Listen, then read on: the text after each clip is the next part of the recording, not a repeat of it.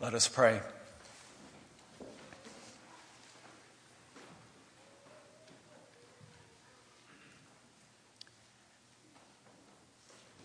Dear God, we thank you that by your tender mercy,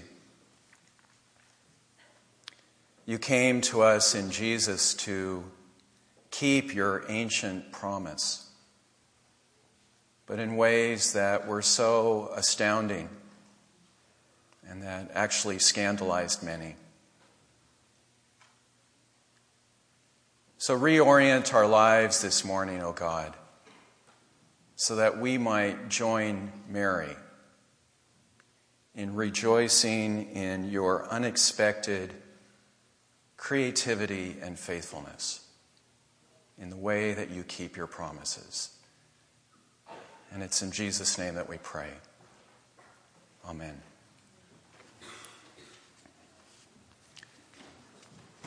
Our scriptures this morning and throughout the season of Advent are filled with references to a promise, an ancient promise that God made to the people of Israel. So that got me thinking this last week, what exactly is a promise?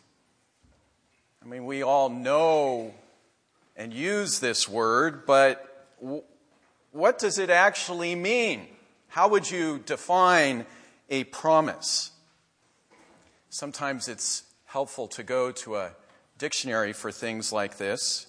And I found that a promise means to give something. It's the commitment to give something, to be something, or to do something. For example, this past week, I promised my family that I would be putting up our Christmas lights, our new Christmas lights, out on our porch. And finally, after a week of my promising, my dear family told me yesterday that yesterday afternoon was definitely the time to keep that promise. Mennonite theologian Thomas Finger, whom some of you have studied in Sunday school class, says that the whole Bible is God's big promise. Capital B, capital P. God's big promise is not to give you a Mercedes-Benz or a starter castle or mansion out in the suburbs. God's big promise is not to spare me the pain of suffering of this beautiful and broken world. The promise that God gives in Scripture is the kingdom that Jesus comes to usher in. This is God's big promise. God's saving, healing, reconciling realm of shalom here on earth, where we may all live in loving relationship with God and each other. And as I told a class at McCaskey this past week, it's in this realm, in this kingdom realm, where especially the vulnerable in our world, the widow, the parentless, and the refugee may find welcome and shelter and love. You know, in the Old Testament, the Hebrew word for these vulnerable people is anawim. Let's say that word together, anawim. And I welcome you all to our community meal tomorrow evening, which I like to think of as Anawim Central. Anawim Central.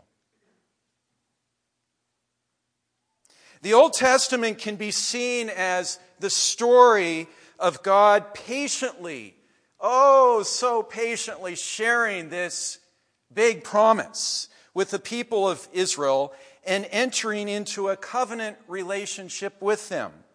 I will be your God, and you will be my people. And then through the law and the prophets, God guides them to become this kind of community of God's shalom. A community set right with God, set right with one another, set right with all of creation. And along the way, God keeps on hinting that this big promise is not just intended for tiny Israel, but this big promise is intended for all of the people of the earth. In you, God tells Abraham, all the families of the earth shall be blessed. But century after century after century, the people of Israel turn away from God's big promise and put their trust in false promises instead. They put their trust in the idols and the violence and the greed of the empires around them, all the while oppressing the poor and the vulnerable in their midst. And it all leads to disaster. This is the tragic context for our reading today from Micah. 6 centuries before Jesus, King Nebuchadnezzar and his Babylonian army laid siege to Jerusalem. If you look at verse 1, it says that quite literally, cutting off all food supplies going into the city. And at night, the king's archers send great waves of flaming arrows into that starving city, setting its buildings aflame.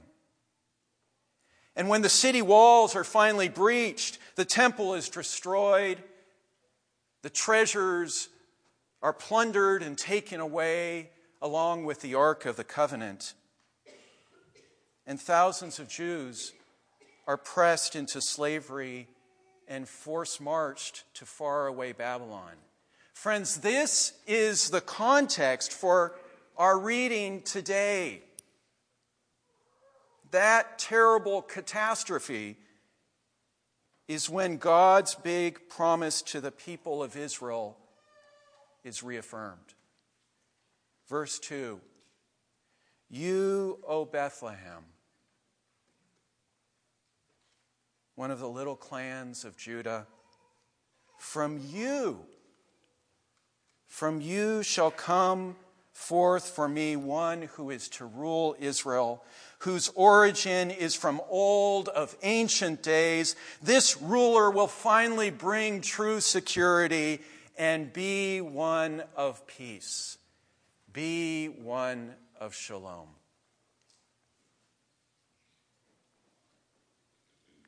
So I'm wondering, have you ever asked yourself what it was like to be God's people and to receive that kind of promise? What was that like? And then to wait whole lifetimes, and not just wait your whole lifetime, but to wait century after century for this to be fulfilled, and for the people of God to be stretched and transformed along the way in their waiting. What was that like? Maybe a personal story here would be helpful. 18 years ago, when we were in China, Danette and I got together with our team of 30 English teachers for our annual retreat in Hong Kong. And one night we all got together, and after the worship service, we shared with our beloved team our decision to return to the States for medical help. We hoped to become pregnant. And our friends gathered around us that evening to pray for God's blessing and healing to be upon us.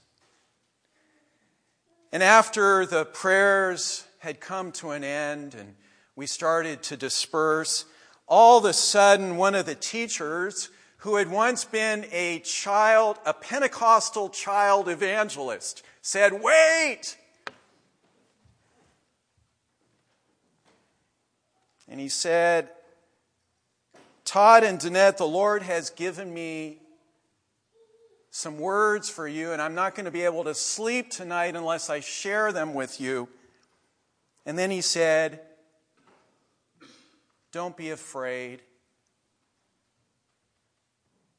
I will guard and guide you. There are joys ahead."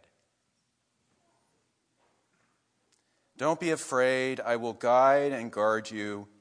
There are joys ahead.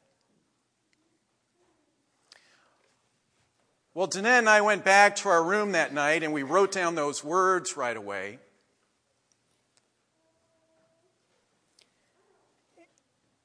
And we pondered what they meant.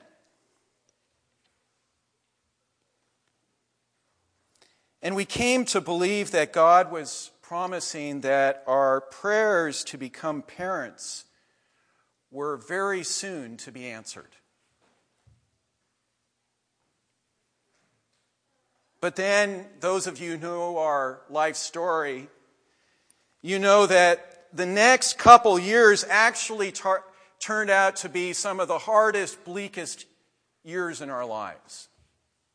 And at the end of those 2 years, all we had was heartbreak and a big stack of medical bills. There are joys ahead. Our own waiting got me to thinking, got me to wondering about the waiting of God's people. Did they also have their times when they completely fell into despair? I think they did.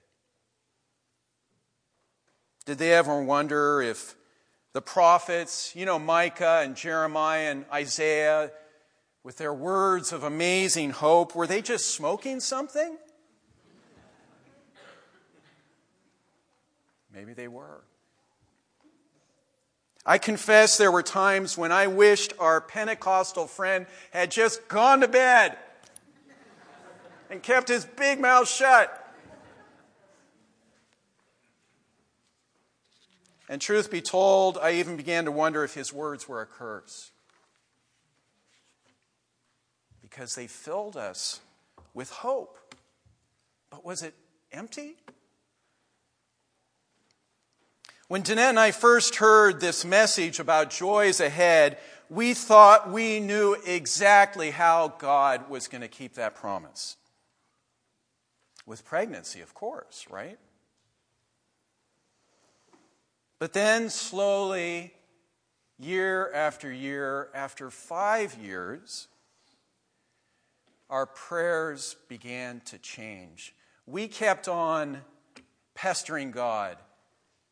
Lord, hear our prayer to be parents. But then we started adding, we're now leaving all the details to you, because we couldn't figure them out anymore. And one of the amazing details, as it turned out, was that our very first church out of seminary ended up raising all the resources that we needed for us to go to China to become a family with Jasmine. And in Jasmine, God's promise came to full flower in the most unexpected and beautiful way. Let me paraphrase a quote by Tom Finger that's been riveting my attention all week. When God's promises are fulfilled differently than we'd anticipated, we're not wholly confused anymore. Eventually, at least, we learn to rejoice in the unexpected creativity and faithfulness of God. The unexpected creativity and faithfulness of God.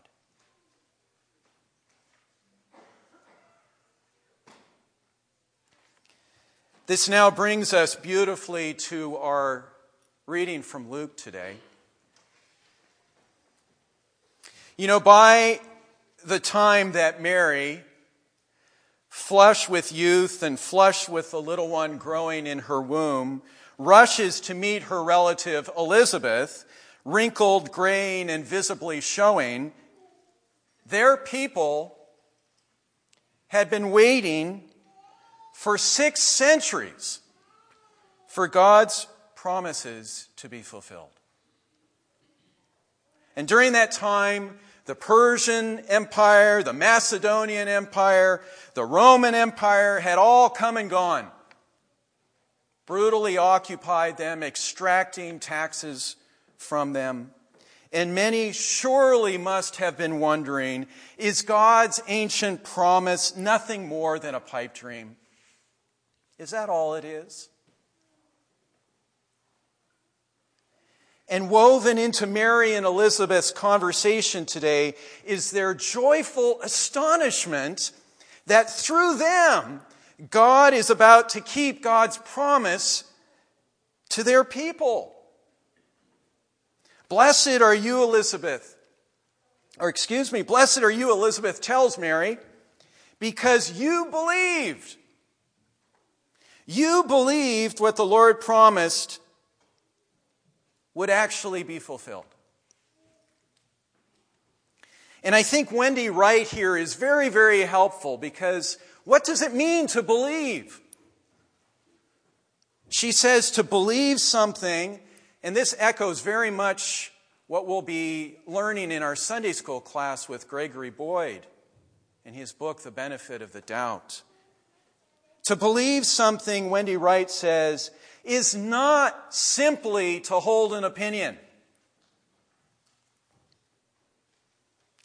It's to let that something sink down into the marrow of your bones and to form and reform the structure of your life. Belief, she says, does not exclude doubt or incredulity or intellectual curiosity, but it is not exhausted by them. To believe something is to let it transform your life. To believe something is to let it transform your life. And through Mary, God's big promise is about to be born into the world. And for God, this means no more trying to give people commandments and to guide them through prophets. It means no more getting things lost in translation. Jesus, the promised one from Bethlehem, will now enflesh in a human body. As Hebrews, our reading made so very clear, enflesh who God really is, how much God loves us, and enflesh the scope of who God especially cares about. In Jesus, God takes on our human life so that we might participate in the life of God. And all of this is foreshadowed in Mary's astonishing song of praise today. And we can almost hear the violins begin to swell as she exclaims, "My soul is filled with joy as I sing to God my Savior." And did you notice how God is at the front of every sentence in her song? God will scatter the proud-hearted and destroy the might of princes. God will feed the hungry and send the rich away empty. And then verse 55, God is about to keep the promise. The big, ancient promise made to Abraham and Sarah.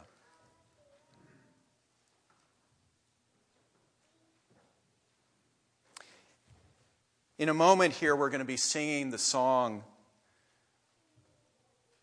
and these beautiful words, "In your love, you have fulfilled your promise to your people." God keeps God's promise, but in ways that just about everybody finds completely unexpected, scandalous, and disruptive.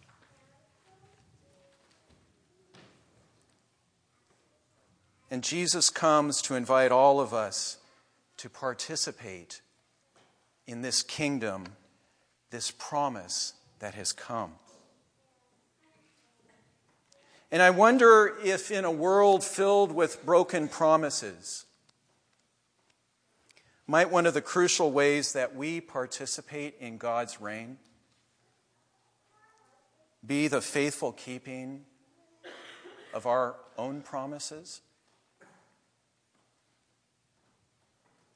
By God's grace, may we be a community where we help each other to keep our promises of baptism, of discipleship, of singleness, of marriage, of parenthood, of mentoring, and of special care and concern for the widow and the orphan and the refugee. Because you see, when we keep our promises, we reflect to the world our faithful God, the faithful one who makes promises and keeps them forever. Amen.